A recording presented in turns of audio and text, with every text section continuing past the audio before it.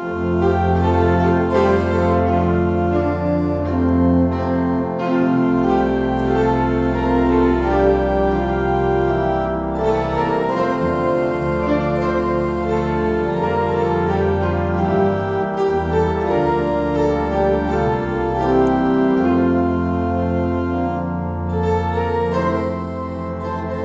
and welcome.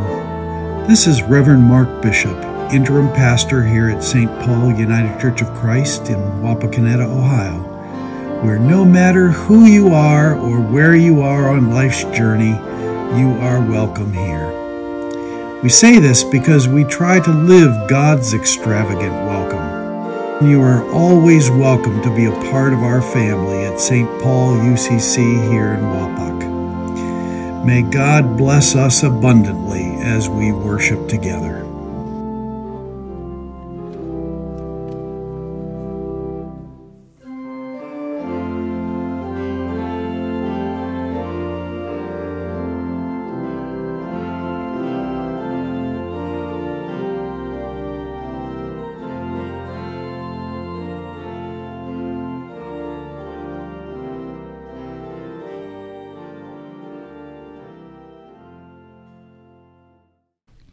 This morning we continue the church liturgical year by jumping from the birth of Jesus to the beginning of his public ministry 30 years later. In the United Church of Christ, we have two things that we do, which we consider to be so important and holy that we call them sacraments: baptism and communion. Almost all religions have sacraments which teach about God in some way. We believe that Christian sacraments were begun by Jesus himself.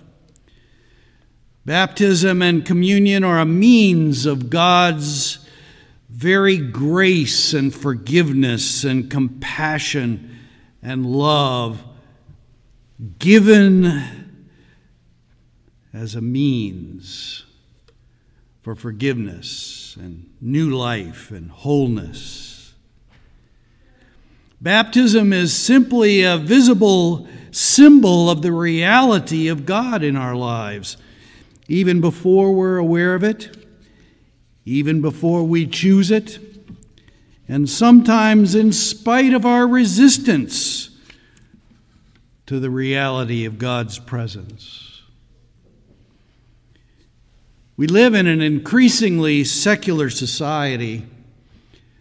The grandeur and power of many Christian beliefs and practices are becoming devalued and trivialized and sometimes rewritten without any mention of their source.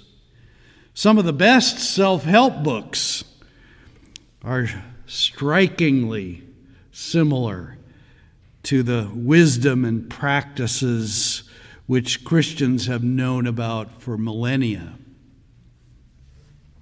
Of course, they're bestsellers. Wisdom is wisdom. Europe has been living with this secularization trend a lot longer than we have in the United States. I ran across a news article that illustrates something important about God's grace. In 2009, according to the Times of London, John Hunt requested that his 1953 baptism at the St. Jude and St. Aidan Parish in South London be revoked because he was only 5 months old at the time of his baptism. He no longer believes in God, so he reasoned that this sacrament was not valid. And so he paid £60, about $50, to have his certificate of debaptism recorded in the legal section of the London Gazette. And of course, in these crazy mixed up times, there is an online version for a simple payment of $4.50 to the National Secular Society in the UK, you can be certified as debaptized.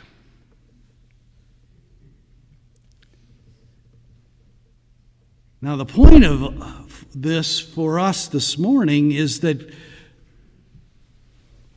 those who are participating in this kind of stuff don't even understand how God's grace works. In fact, the reason that we baptize little babies is not to sucker them into a fellowship before they can choose for themselves. We do have that second part of baptism, which we call confirmation, where we ask our young people to decide to take up their own baptism as their life and their lifestyle.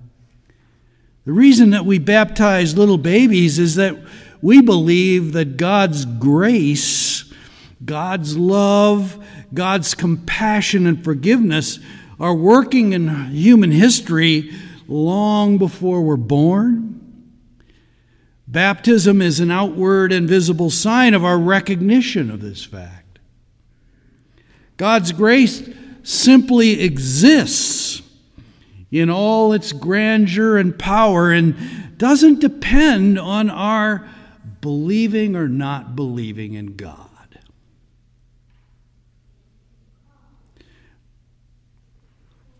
It's simply the undergirding support of all human life.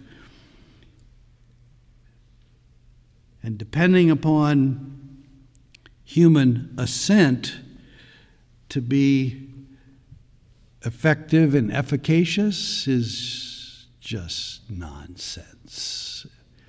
And pride and human arrogance. God loves us whether we recognize it or not. That's the truth. But there's something even more important that we need to learn about God's presence in human history. It may seem like a contradiction to what I've just said, but as powerful as God's grace is, God calls us to be an important part of the work of the coming kingdom of God. It is our response to grace. We are called to follow, to learn, to obey, to be faithful and committed, and be faithful to all the things that Jesus taught us. That's not an easy lesson to hear in our culture, which has fallen in love with the idea that we don't need to take orders from anyone. We emphasize freedom in our culture to the exclusion of the other virtues of life. As important as freedom is, don't get me wrong, folks, freedom in this country is much to be grateful for. But it's only one of the values that we live by as Christians. We're not free to be a jerk like we see in everyday news descriptions of people's behaviors all over the place. We're called to be people of peace, people of kindness, people of forgiveness and grace. We emphasize freedom to the exclusion of the other virtues of life at our own peril. Milton Friedman, an American economist and Nobel laureate, taught us that the capitalist way of organizing our lives together makes freedom our ultimate goal in judging social arrangement. Friedman admits that people in societies like ours have difficulty holding themselves together, working on problems, and giving citizens a sense of direction and purpose. With this emphasis, this overemphasis on personal freedom in our social life, the Bible's main claim seems strange to us. Obedience and faithfulness is the secret of the Christian spirituality. Jesus taught us this by example. Matthew's description of the baptism of Jesus is pretty bare bones. Jesus came from Galilee to John at the Jordan to be baptized by him. John's shocked. He protests that Jesus should be baptizing him.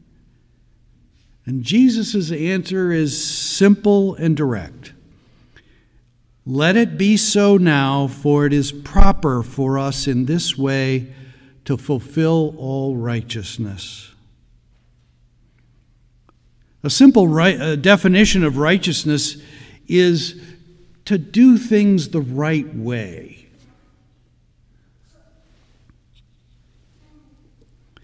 But how do we know what is the right way to do things?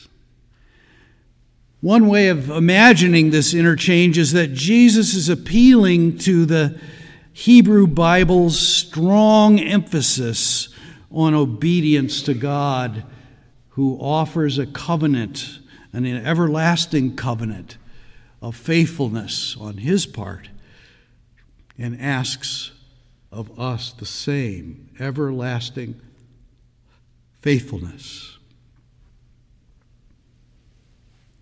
God said, "Go from Ur to Abraham," and Abraham went. God sent Moses to confront the Pharaoh to free the Hebrew slaves in Egypt, and Moses went. King David taught that Israel's king was different than the kings of the rest of the world by recognizing that he needed to be obedient. Even the king needs to be obedient to the law of Moses. The prophets were asked to proclaim often unpopular and dangerous messages, and yet they preached. And Jesus today began his God-ordained ministry by humbling himself and recognizing through baptism that God the Father, Abba, is the source of everything, is the sustainer of everything, and is all of our God. How do we know what it means to do things in the right way? Jesus taught by example. Jesus turned to the Scriptures to know what to do, often quoting from it. How to behave, how to live and think and feel. I know that's not an easy thing to do. The Scriptures are varied and at times cryptic and confusing.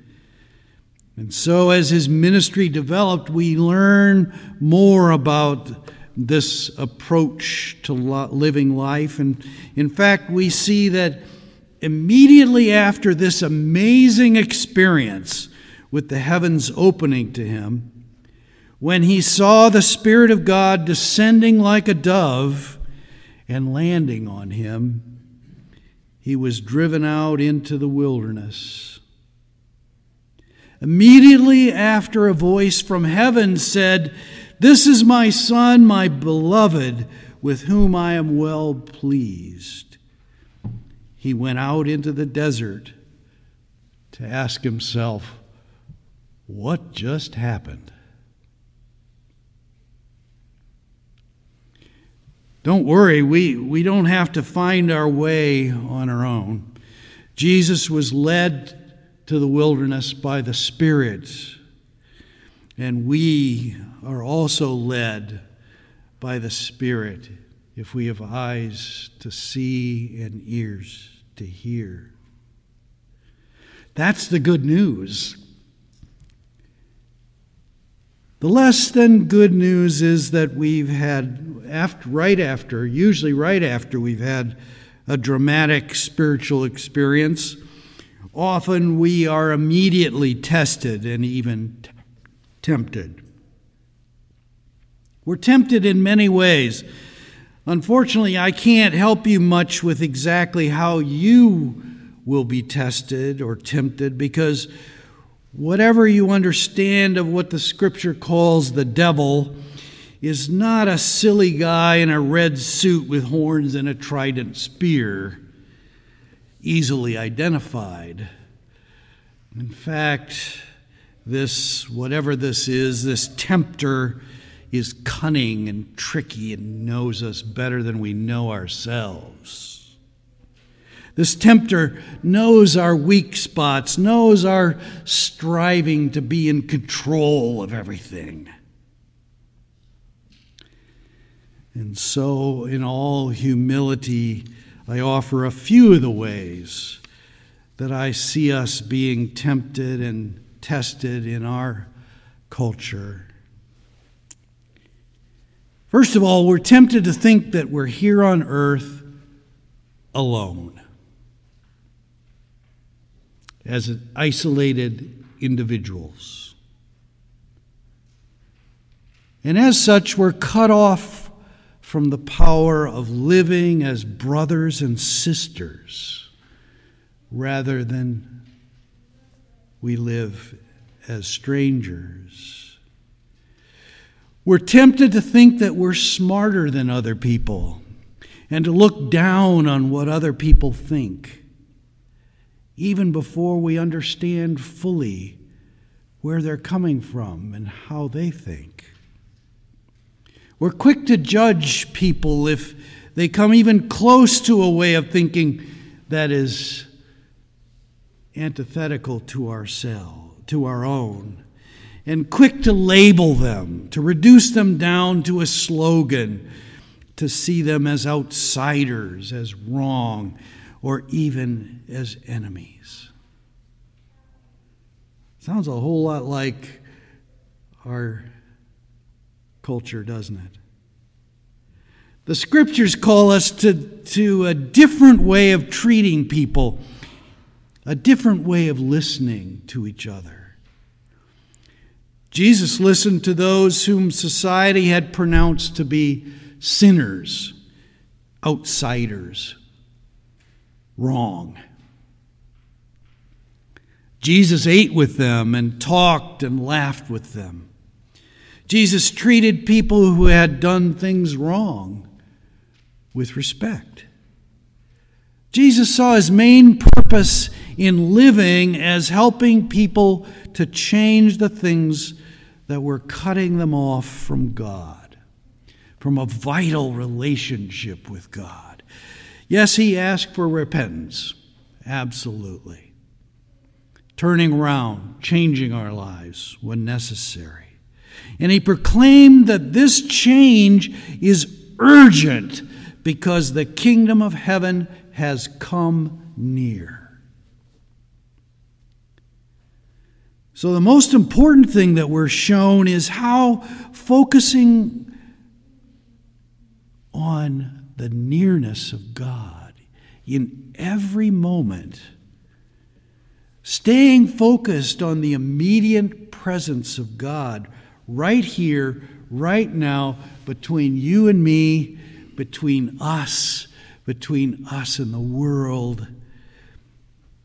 What is important is the choices we're making right here and right now. Jesus showed us that it is possible for human beings to stay so focused on the presence of God through the Holy Spirit that we become a reflection of God here on earth. Can you imagine yourself that way?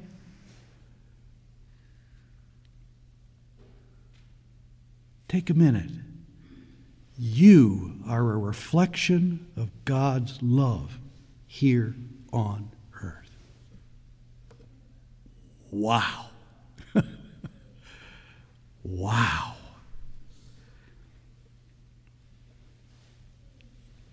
Sometimes we're focused on our favorite friends, the ones we feel at ease with because they agree with us. But God calls us to a larger calling, a way of being one in Christ that includes being curious about people who don't agree with us. Are we focused on our call to love each other as church members in the same way that God through Jesus Christ has loved us? It is a high calling. We are one in Christ.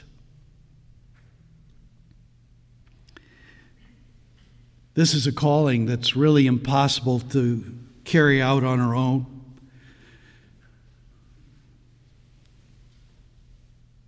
But that's all right, because we're not alone.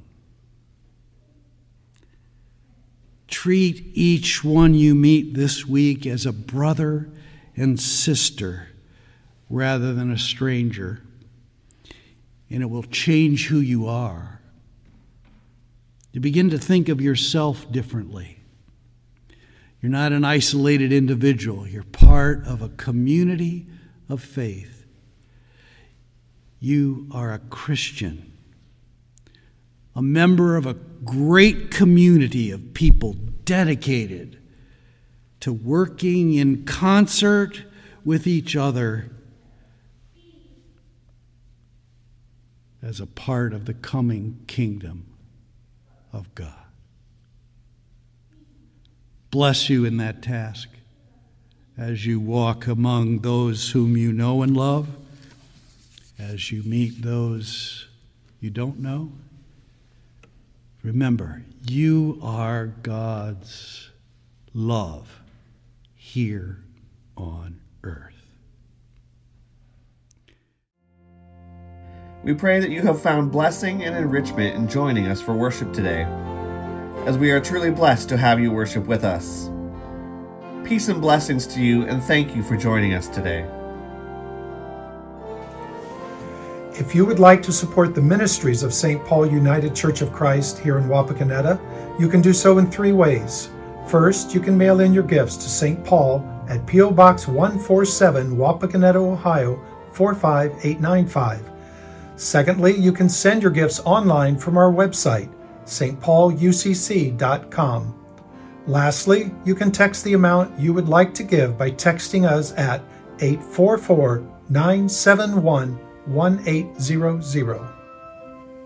Come join us again at St. Paul United Church of Christ here in Wapakoneta, where, no matter who you are or where you are on life's journey, you are welcome here.